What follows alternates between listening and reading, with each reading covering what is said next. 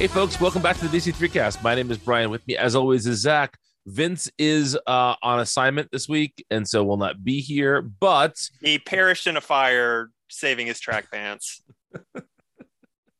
You stole my end of the show bit. I was going to say you can find Vince saving his track pants, but you beat me to it. All right. I'll think of something else before then. But first up, because Vince is not here, we don't have to live by his authoritarian rule. We can talk about comics out of alphabetical order. So we're going to talk about Dark Crisis, Worlds Without a Justice League, Superman #1, written by Tom King, illustrated by Chris Burnham. And Zach, let's just set some groundwork here, okay? These books are presumably they are set in these like pocket worlds where the Justice League are being sent now. They've quote died in the Death of the Justice League issue, and so it seems like from what we've seen in the Flash of Barry Allen's world that these are sort of realities that are created by them as like these perfect places for them to live. These places that will keep them docile and not trying to get out and whatever. And that's how you understand this too, correct? Yeah, essentially, yes. But this book is crazy if that's the premise, right? It is, and it even like I'm gonna jump to the end a bit, but it almost presupposes that like Superman remembers his previous life, which the Aquaman book the Aquaman backup in this kind of does as well. Also does, yes. Each of the books end with the character being like, one of these days, and it's really strange. But no, I mean, this just seems like a terrible world for Superman to want to live in. Like, usually when you see stories like this, whether it's a Black Mercy story or it's some sort of like a comic book version of the devil tempting Jesus in the desert, like you see these characters and they're living in a world where crime has been eliminated, and so they're able to just be normal people, or Krypton didn't explode and so Superman's with his parents, or their son doesn't have powers and therefore he doesn't have the burden of responsibility that Clark has. But this story, it makes Clark into a kind of a coward. It makes John into both a hero, but also like a really impulsive and not super careful and measured type of guy. And it just seems to me like this is the opposite of the world that Clark would imagine for himself in this situation. Well, so you mentioned like the idea that maybe these worlds are meant to like kind of keep them docile, and like I feel like with those Black Mercy type of stories that you mentioned, that the thing that always gets them is that it's like it's too uncanny. It's like right. There's just like a bit of unreality that like things are just too nice. This isn't real because things are too nice, and this is not that. Like this is a like pretty dark Superman story. It is. But the thing that gets me though, and like this is of course like this is just my recency bias, like since becoming a parent I like it fucks up your entire interaction with media. Yeah, it really does. But it's like this is like a fucked up miserable story. Yeah, but then at the end of it he's like, I got to see my son grow up, and like he didn't get that in the regular DCU, and so like in that way maybe this is a better universe to him. I guess it just seems to me like if you're trying to create these worlds that are these better worlds, you like nobody wants to make the world better by 1%, right? You want to make the world better by 100, but you want to make it, you want it to be so that everybody is well. But again, that's like not necessarily believable though, and we're also like that. That's an assumption that we are kind of making based on what sure that's what we've fair. seen in the Flash. But it also like, I mean, King is not notorious. He is not well known for re- reading getting the assignment, like Sure, necessarily sure, like yes, yeah. No, it um just seems to me like the thing that I was taking from this was like I can't imagine a world where Clark has his like half dead son calling him a coward being a place he'd want to be at all. It's just I don't know. I that and also the other thing was this didn't read like John or like Lois or like Clark, and so it feels very strange to think this is supposed to be how Clark sees all of this.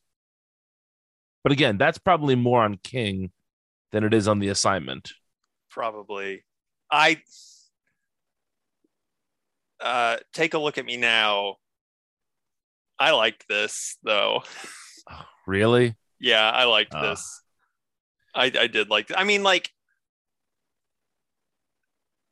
it's probably like 75% of the heavy lifting is just the Burnham art and how well, good it yes, is. yes.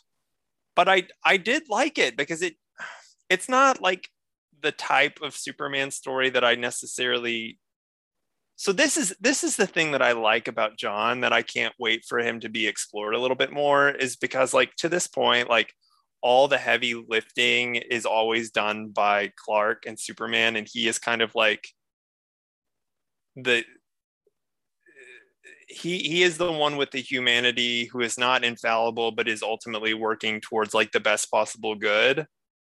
Hmm. But I like this idea of John as like the actual culmination of that, and like this idea of like Clark as the like iteration, the one who's like getting there, and it's like John is the one who will like be the better Superman, and like the realization of that. And I think we're kind of sort of starting to see like bits of that in like what Tom Taylor is doing, but it's still so early on in like the character's history, and like it's only just like kind of touching at the fringe of that. But I feel like this story really kind of like gets to that of like John being the better Superman and like Clark being the hero for like getting him there. You know what I mean? Yeah, and I agree with you that I like that idea quite a bit. I think that's a very fun idea for John.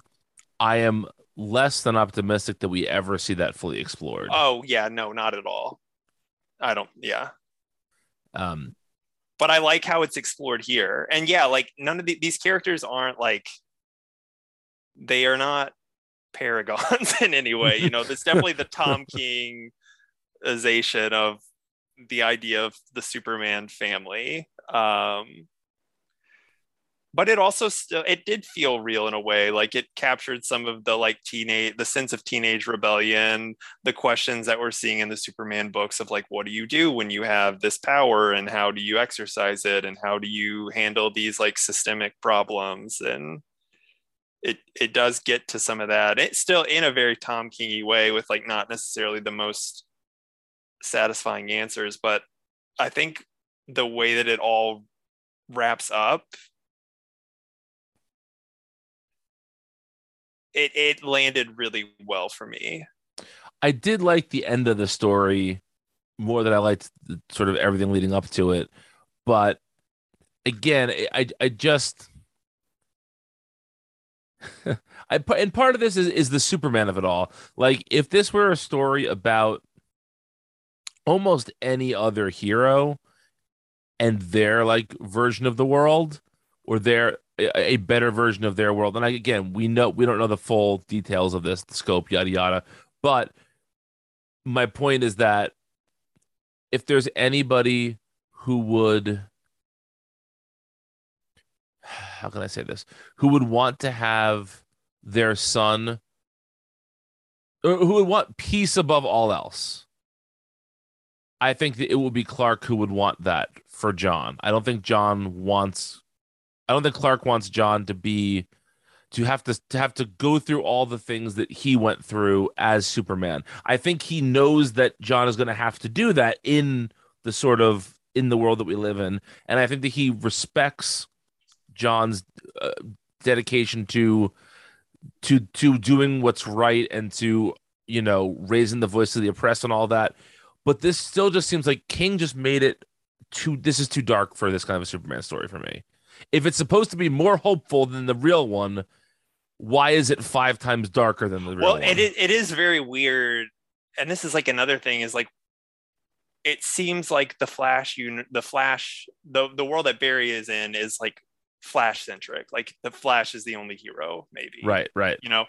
And in this, it's like we don't know of any other heroes other than Superman and John, but like the entire universe except for Earth is like controlled by Darkseid, and that's like right. the grimmest future.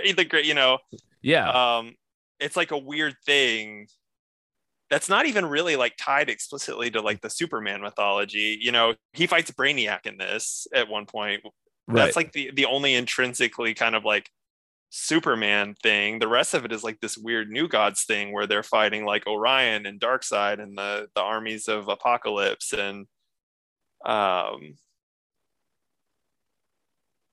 I mean, there so much. It's really kind of hard to like, I guess, talk about this on like a mechanics level, just because we don't really know. We don't have the full picture yet, and Right. maybe once we understand how this works, that'll cause us to view this story a little bit differently. Sure. Um, but yeah, just judging the story itself, I like it. I like the chapter structure.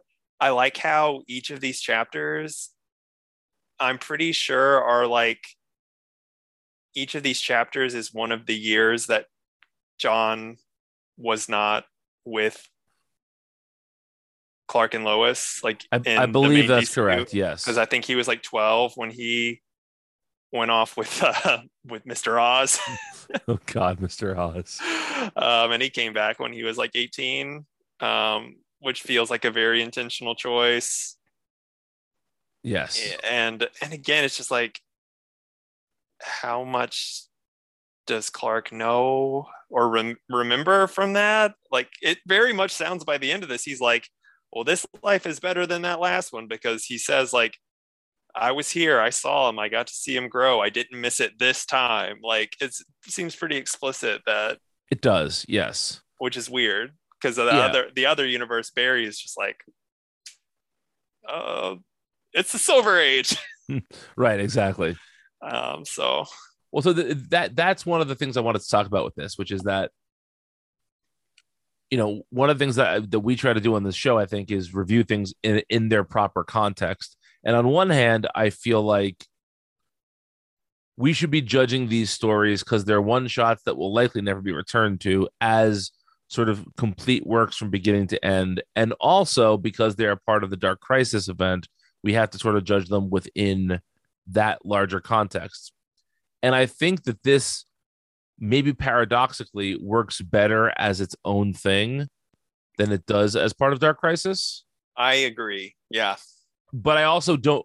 But then there are some teases and hints at things that it would be nice to know what they were actually talking about. Mm-hmm. If you are removing it from the Dark Crisis world. Yeah. Yeah. Man, that Burnham art though. Yeah, I was gonna say we gotta talk more about the Burnham art. It almost stands on its own just for that. Yeah, I mean, the Burnham art is really, really impressive, and I also feel like Burnham, at least in recent memory, I think of as a Batman guy. Yeah, and so it's cool to see him tackle the Superman family, even though his John is just Damian, essentially.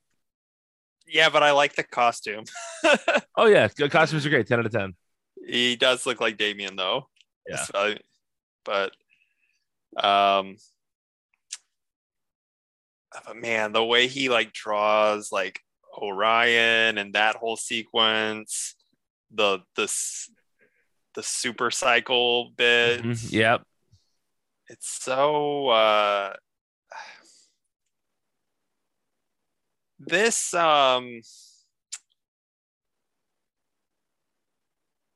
no, I'm not gonna say it. It's too raw. It's too fucked up. No, say it. No, Say it. I have to say it. No, it's not warranted. It's come on. I can't. No, I'm not gonna say it. I'm not gonna say it.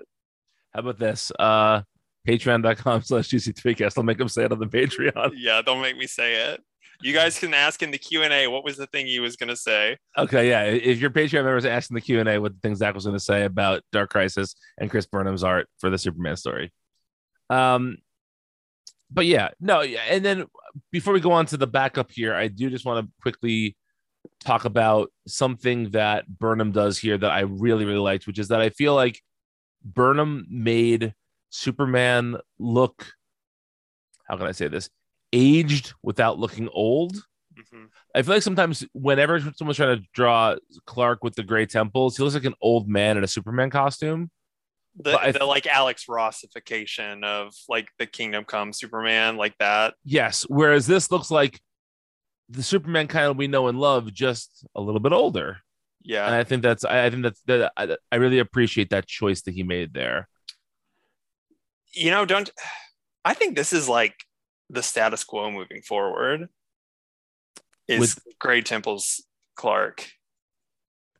I don't know. I think they're gonna be reborn after Dark Crisis, and they're gonna You be do young think again. so? Yeah, which I don't like. I want this to be the status quo. This is far more interesting to me.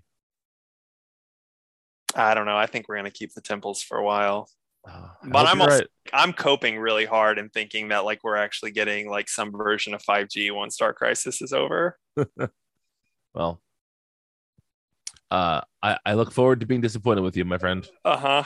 So so also in this book we have an Aquaman backup written by Brandon Thomas, illustrated by Fico Ossio, and nothing against Fico Ossio's art, but it's a real jarring transition when you go from, especially because there's no like the end at the end of the Superman story.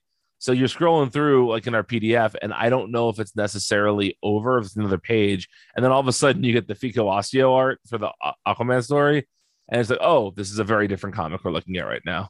I feel like every time I see an Ossio comic, the art looks different than the last time I saw an Ossio. I feel like I have no idea what their style is actually like. I I think think I have I an think you're idea right in my about that. head, and it's never the same. Yeah. Now Uh, this story. Go ahead. You no, talk about no, it. no, I don't have. Go ahead. What I was gonna say is that this story does the exact same thing the other story does, which is that you see Arthur at the end talk about how he's gonna fix all this, right? But I think that this story feels a lot more like this feels more in line with the Barry Allen story than it does with the Clark story in terms of what he's imagining. Like, there is this world where Andy is grown and Jackson is Aquaman, and we get Jess from is it Earth 11? 12, I think. Maybe it 12? is 11. I'm It's not 11 sure. or 12. Yeah. Yeah. Um but there's this family wedding, and it's just this seems like, I guess if Garth were in this, it would be like the entire Aquaman family together having a happy event instead of and there's still some fun superheroics in there, but this feels more in line with what I He is thought. in this. Oh, is he? In Oh, the there he last is. Yeah, panel. okay. Yeah, Yep. the last panel is like every Aquaman character ever. There's like some others in there. Yeah. There's the DC 1 million Aquaman. Um, there's I feel like there was someone else I saw that stood out. I don't know. Vostok is in there, so that's all that really matters. Yes. Um, but yeah, it's this just feels a little bit more in line with what I thought these stories were going to be. Well, yeah, because like even like his parents are in it and are alive and are like renewing their vows, and it's very idyllic. Yeah. Yeah. And I thought that there was some fun stuff in this issue also. There was, yeah, the stuff with what is their name? The Flash. Jess. It is Jess. Okay, yeah, that they were very fun. Um, the writing was very fun and playful. You want to know the thing that really confused me and threw me off about this? Sure. Similarly to the way that the Superman one threw me off, is that I wasn't sure. So the story begins with like Arthur waking up, and then we have this whole story, and then it ends with just these cutaway panels to where he's like waking up again, and I wasn't sure if was all of that supposed to be a dream? Like was he dreaming all of that stuff? I don't know. I don't know either. If he's dreaming it, then it seems like he's just like essentially trapped in a jail cell, right? Like, Yeah, because he's like, all this great stuff happens, and then he's like, oh, I don't have everything yet. right, It's yeah, just like, but you do have it all, right, yeah. it It's a, seems. it's a very strange. Like framing device or something. Yes, exactly.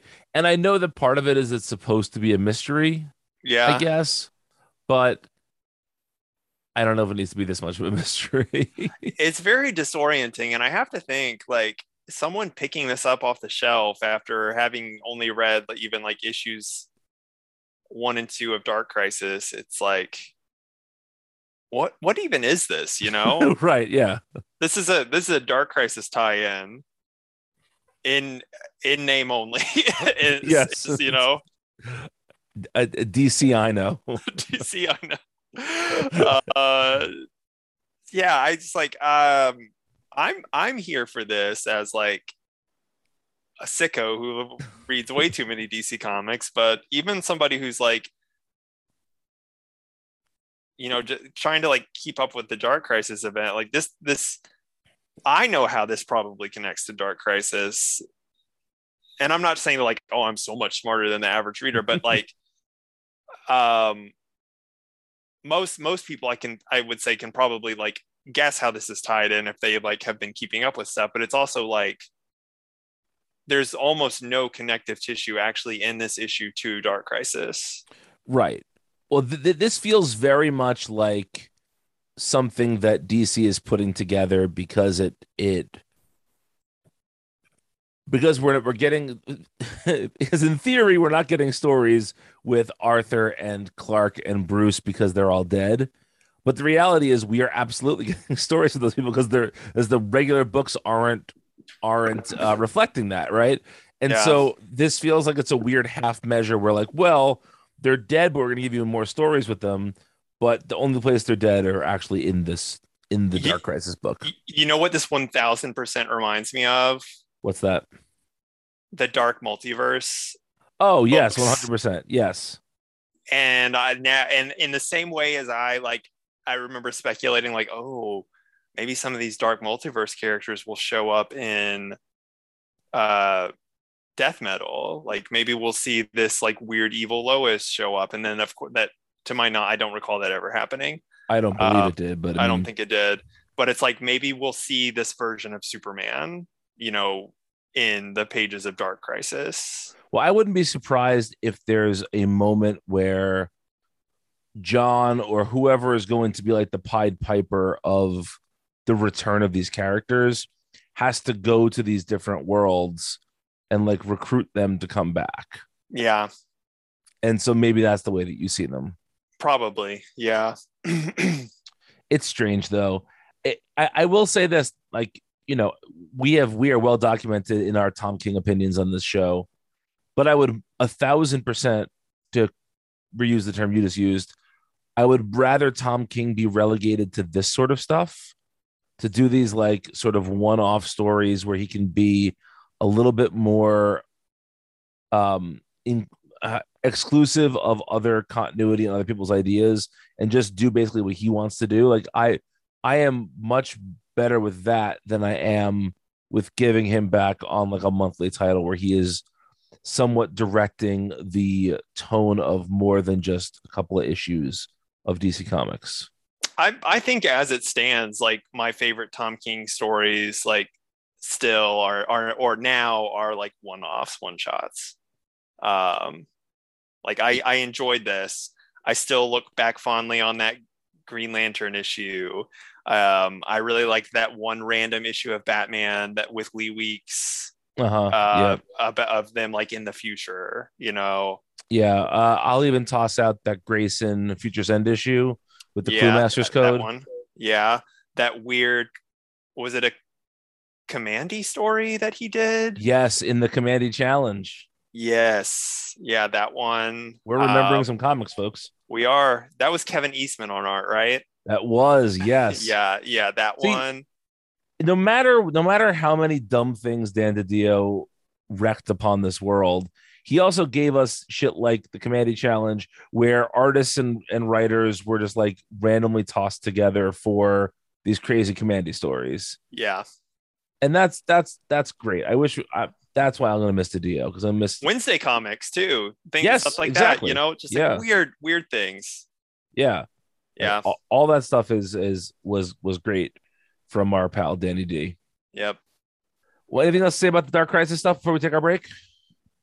No, I'm very interested in this series of one shots though. I think like I like the content in this, and I love Elseworlds type stories anyway. So I'm here for these. In fact, I like this issue more than Dark Crisis 1 or 2. So there.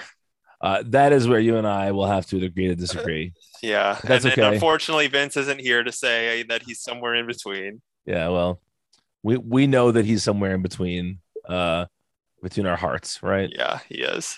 So let's take a break, and we come back. We're gonna talk about our second and final book of the week. So stay tuned. Hello, we're the hosts of the Multiversity Manga Club podcast. I'm Emily. I'm Zach. And I'm Walter. Each month, we pick a manga to read and discuss among ourselves. Past books include Monster, A Silent Voice, and Pokemon Adventures. We also look back on the past month's installments of Weekly Shonen Jump, discussing the highs and lows from the Viz anthology. We've even discussed notable manga adaptations like Netflix's Death Note. At the end of each episode, we announce next month's book club pick so you can read along with us. We're always open to suggestions for future books as well. So join us on the first Friday of every month on multiversitycomics.com, Apple Podcasts, or your podcatcher of choice. And we are back. We are here to talk about Batman Urban Legends number 17, which is a funny concept because this was clearly planned out in advance to be like, hey, let's give people stories with Batman and the three characters that are headlining movies this year. And so it's a Batman and the Flash, Aquaman, and Black Adam. And I think only Black Adam's coming out this year, isn't that right? Did they push Aquaman to next year yet? I believe they did, yes. I'm looking that up now. I think they did, and who knows if the Flash will ever come out. Yeah, I mean, they're saying they can't cut ties with the Flash because it just costs too much money. But it appears that Ezra Miller is a kidnapper and maybe a terrorist. So, like, sunk cost fallacy, Yeah, exactly. At some point, they're going to have to cut bait with this. But, but let's talk about this in order, though. So the first story is called Cold Shoulders. It is written by Ryan Caddy and illustrated by Gleb Melnikov. And I just want to start off by saying that while this is good Gleb stuff, this is not the best Gleb. Oh, I don't know. I think this is good Gleb. I think this is really good, actually. I'm here for Gleb's Flash, and I'm even more here for Gleb's Mr. Freeze. Okay, I'll agree with both of those characters. I guess I wasn't a huge fan of his Batman. Okay, I actually also like his Batman because in a few panels, it looks like it's not consistent. So I can't really say this is what he's going for, but there's a few panels where he looks like his cape almost is like, it's almost kind of like a like Victorian era like overcoat where like it's kind of over his shoulders and has like flaps that kind of hang towards his in his like over his chest a little bit, or look like they would hang over his chest. And it's just kind of like a really it's almost kind of like in my mind like Sherlock Holmesian in its and I'm like, oh, this is a cool idea for a Batman redesign, like a cloak that almost looks more like a cloak or I don't know. I'm probably overthinking it, but I saw that and I was like, oh, that would be a cool design choice. So my issue with his Batman is that I don't think that the design is bad. I just think he goes a little bit too deep into the like hyper muscular abbed out Batman. in Okay. some places. And I always prefer my Batman a little doughier, like Adam West. And Okay. he also does the super short ears for Batman. And you know I'm a Kelly Jones boy. He does do that. Yeah. So Um, I don't have like a lot to say about the story itself. I guess I like the interplay between Hal and not Hal, Barry and Bruce. mhm. The pairing of Captain Cold and Mr. Freeze is fun. It's a fun little story. It's not, I wouldn't even say it's slight, really. It's a fully fleshed out 20 odd page story, I think. Right. It's just not particularly deep, you know? Right. Right. Um, I can't believe you didn't bring up the first thing I noted, which is that Nora is the new Martha. Yes. How Barry and Victor Freeze both sort of comment on this on the Nora name. You I know, hope that eventually some writer, like in the next crisis, like reveals that there's like two like matron goddesses of the divine continuum, and their names are Martha and Nora, and like from them begat the entire DC universe. I'm here for that. That could be fun. That could be very fun. Yeah, there's not too much to say about this. You know, like I said, I like Gleb's Flash a lot. Put Gleb on a Flash book, that would be super fun. I think his style of art is just perfect for speed lines and the like. It So is. It is. First couple opening pages just kind of had me swooning at like what a Flash book could look like. yes, It I almost reminds me of like some Humberto Ramos like Impulse stuff. okay, that's interesting. Yeah, I was actually going to say that those first page of like where you see Mirror Master and then he's joined by he keeps dropping off the rogues. That reminded me a little bit of what Carmine DG and Domenico was doing on the early Williamson Flash stuff. Yeah, that checks out. Um, Also, in a very Gleb move, his Bruce Wayne looks like he's a 22-year-old manga character instead of the like adult he's supposed to be. Yeah, But again, that's a Gleb thing, so yeah. I can deal with that.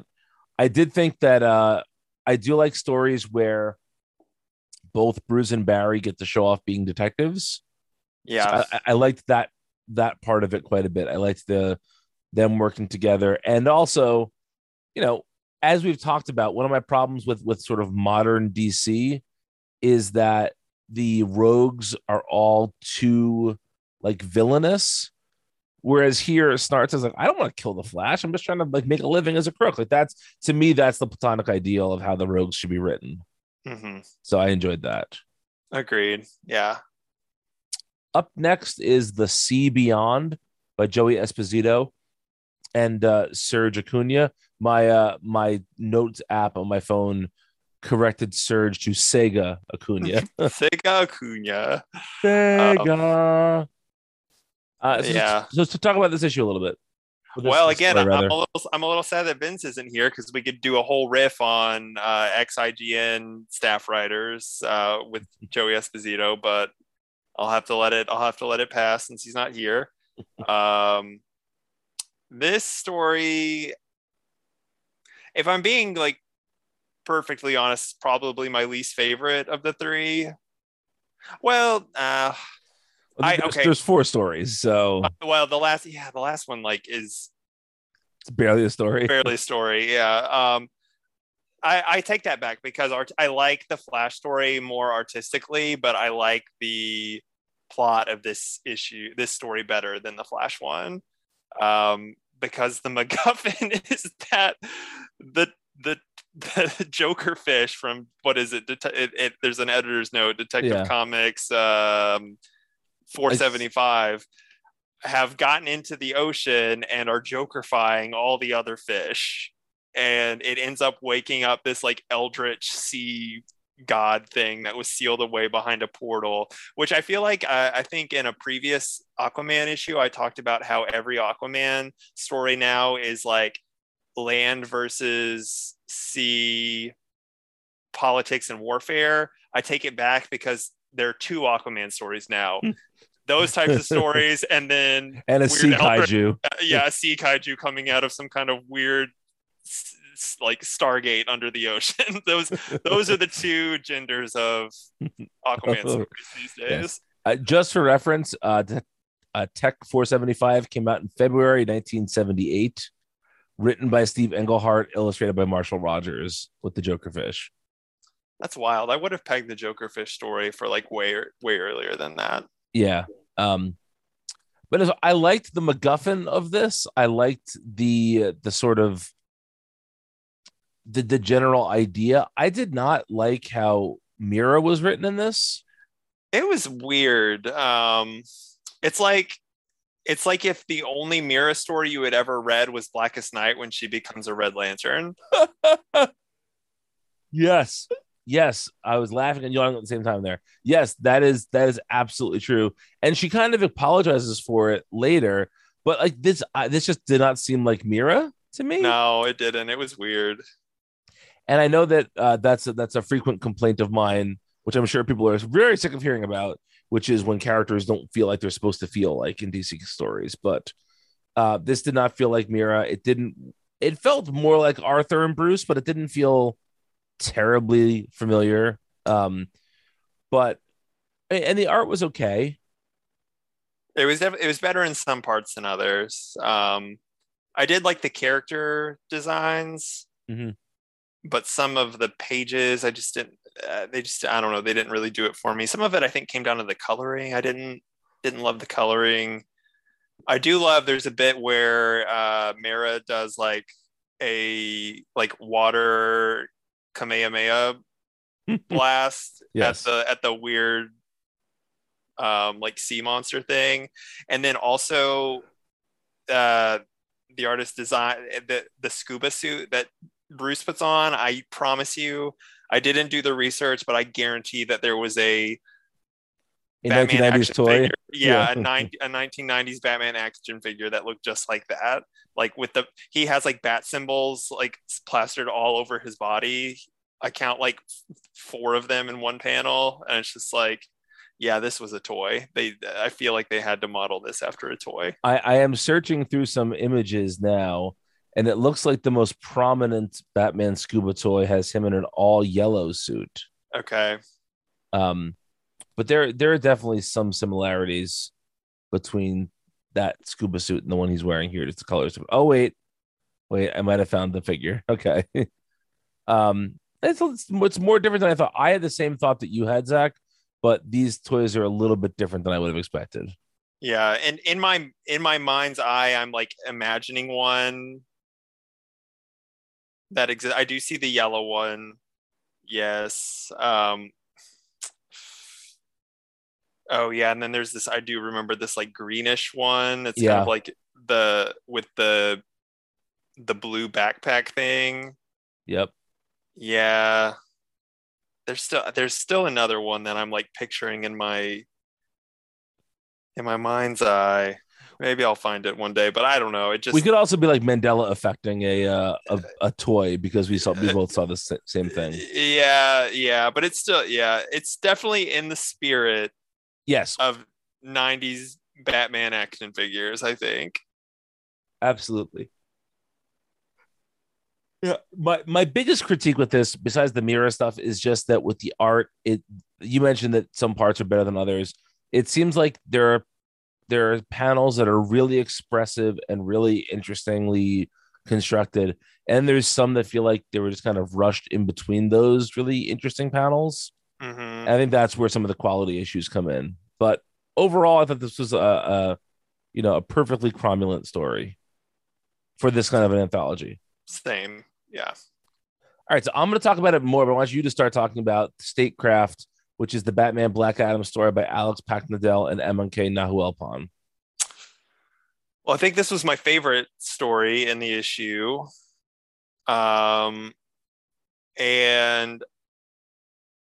I want you to talk about it a lot more, but absolutely wild that the staging for this is that it's essentially like set during the Jeff Johns or around the Jeff Johns JSA run, the It's set original one. in the middle of the Jeff Johns JSA run, essentially. Yes. Yeah, and I think the writing in this is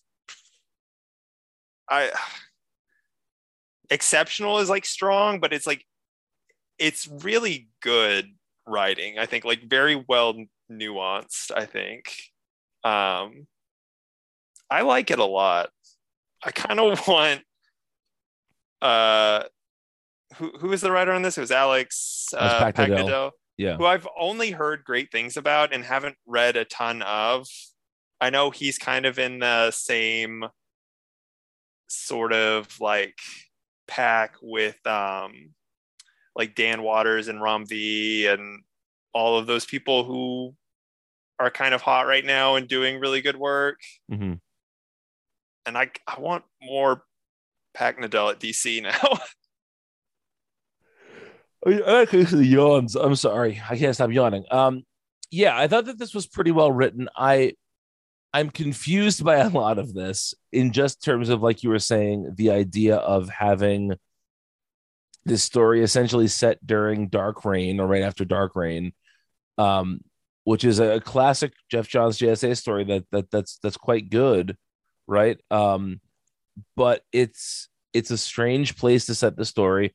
Also, I don't believe that we ever saw any Black Adam like as a human in those stories ever, and he certainly didn't look the way he did here at that time if we did see him in that way. So that felt very modern. That looks almost like the Black Adam from the Christopher Priest story. Mm-hmm. So it's strange. He also kind of looked like this would have been later after the John's Black Rain stuff, but this is also kind of how he looked in the Peter Tomasi Black Adam post New 52 book or post 52 book, yes, where he lost his powers. Yes. And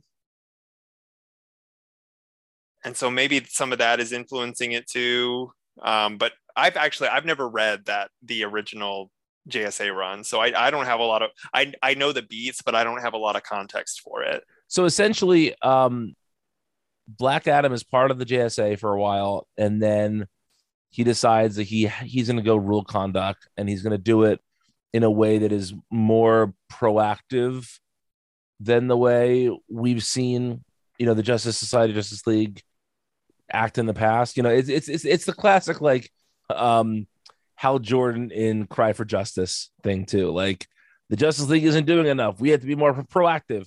And so he recruits his own team in to go to Kahndaq with him and be like his JSA, and Atom Smasher is his like lieutenant there. And so that eventually ends though, and Atom Smasher and Black Adam have this like very serious falling out. And so that's what confused me about this, which is that it's almost like this almost feels like they just decided to ignore the end of Dark Reign, but it's not actually set during Dark Reign. I don't know. It's interesting. Again, this is like the semantic bullshit that I get caught up on when I'm being a pedant about this stuff. But that was a little bit weird to me. But overall, I thought the story was pretty good. I thought that the stuff with Batman and Black Adam felt pretty fresh. Like I really haven't seen this approach taken to somebody trying to negotiate with Black Adam before. So I appreciated that turn. I think M&K's art is always really impressive, but this looks really nice. And this doesn't look like, this feels different than the typical M&K art. This looks different than like the tech stuff that we just saw. I think. Yeah, exactly.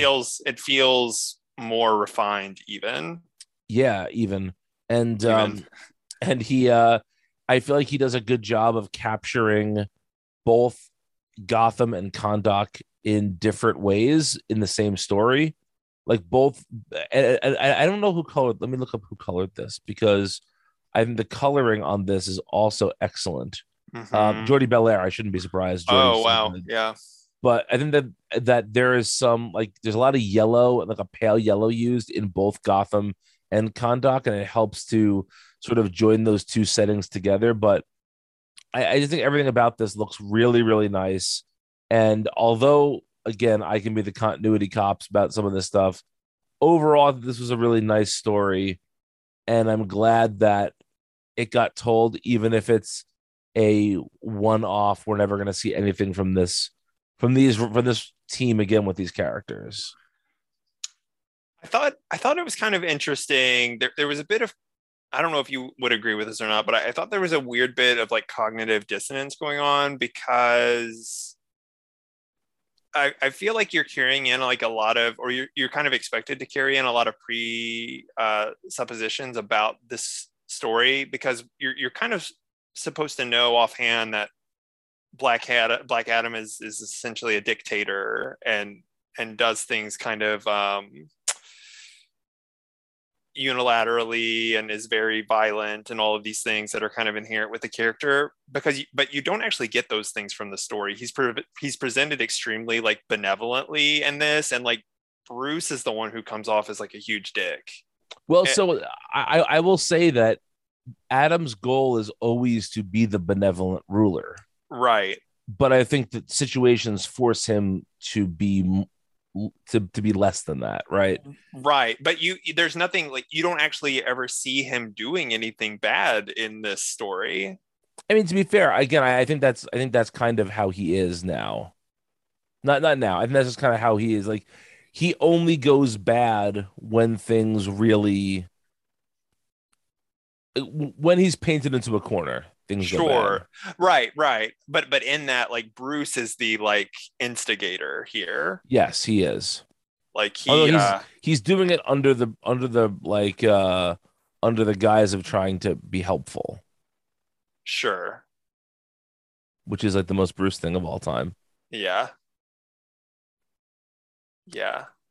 Um yeah, I liked this story a lot. Yeah, Um I kind of wish it had been longer even. It felt a little truncated. it did. And I feel like the other ones in this book could have probably lost a page or two and Mhm. nobody would have really cared too much. Probably, yeah. Those should have been shifted over to this story, Yeah, if I that's would say if okay. we didn't already have a very promising Black Adam Maxi series going on right now, I would say put this team on a Black Adam book, but maybe after Priest is done, Yeah, we'll see about that. or better yet, let Pagnadel write JSA. Yes, give this exact crew the JSA book. Yeah, I'm in. I am definitely in. All right, that brings us to the final story in there, which is by Dan Waters and Riley Rossmo, called "On His Worst Nights." And look, I love looking at Riley Rossmo art. I think Dan Waters is a really good writer, but this reeks of, hey, we have 10 pages we got to fill before this issue goes to print. Who has a 10-page idea? it's not even a 10 pager though. It's like 4 pages. Or whatever it is. Like, It's yeah. It's also, I don't know if you noticed, but it's the villains who are in the Batman. yes. So still capitalizing on that movie, uh, the moviness of it all. Hmm. It's cute. I I read it and I didn't I didn't quite get it. You know what I mean? I think I got Sure. what it was supposed to be, but I didn't feel like it really ended up being. I didn't get the punchline per se. I my understanding of the punchline is that like Batman gets so frustrated that he hates him. Yeah, but it's like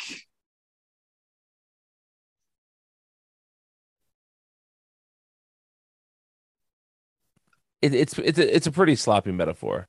Yeah.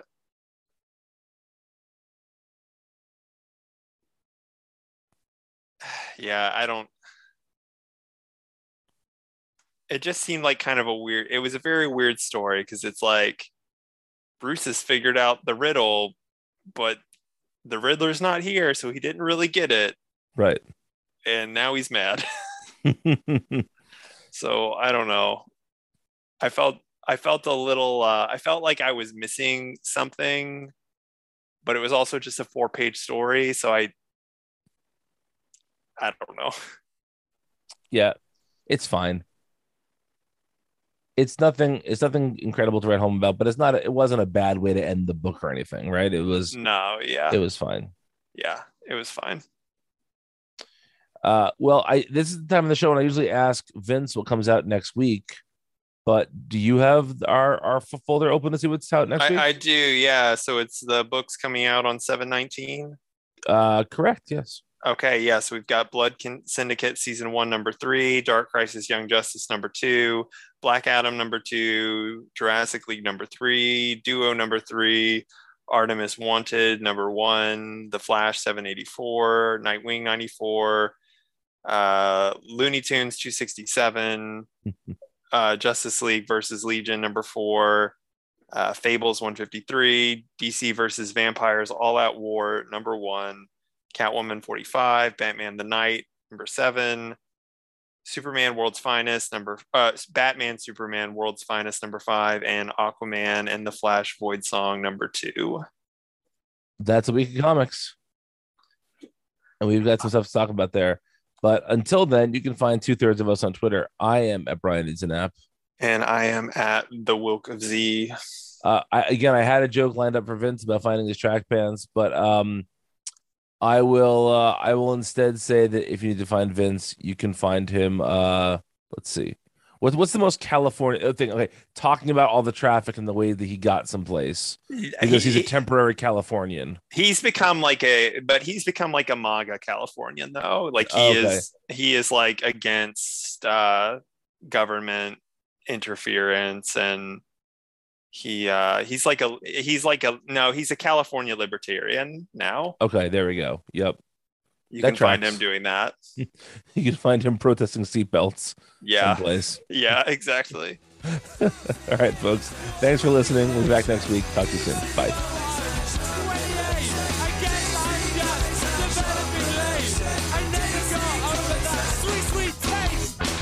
If we're going to be trapped by the confines of comics for the rest of our lives, at least we need stuff like that now and then.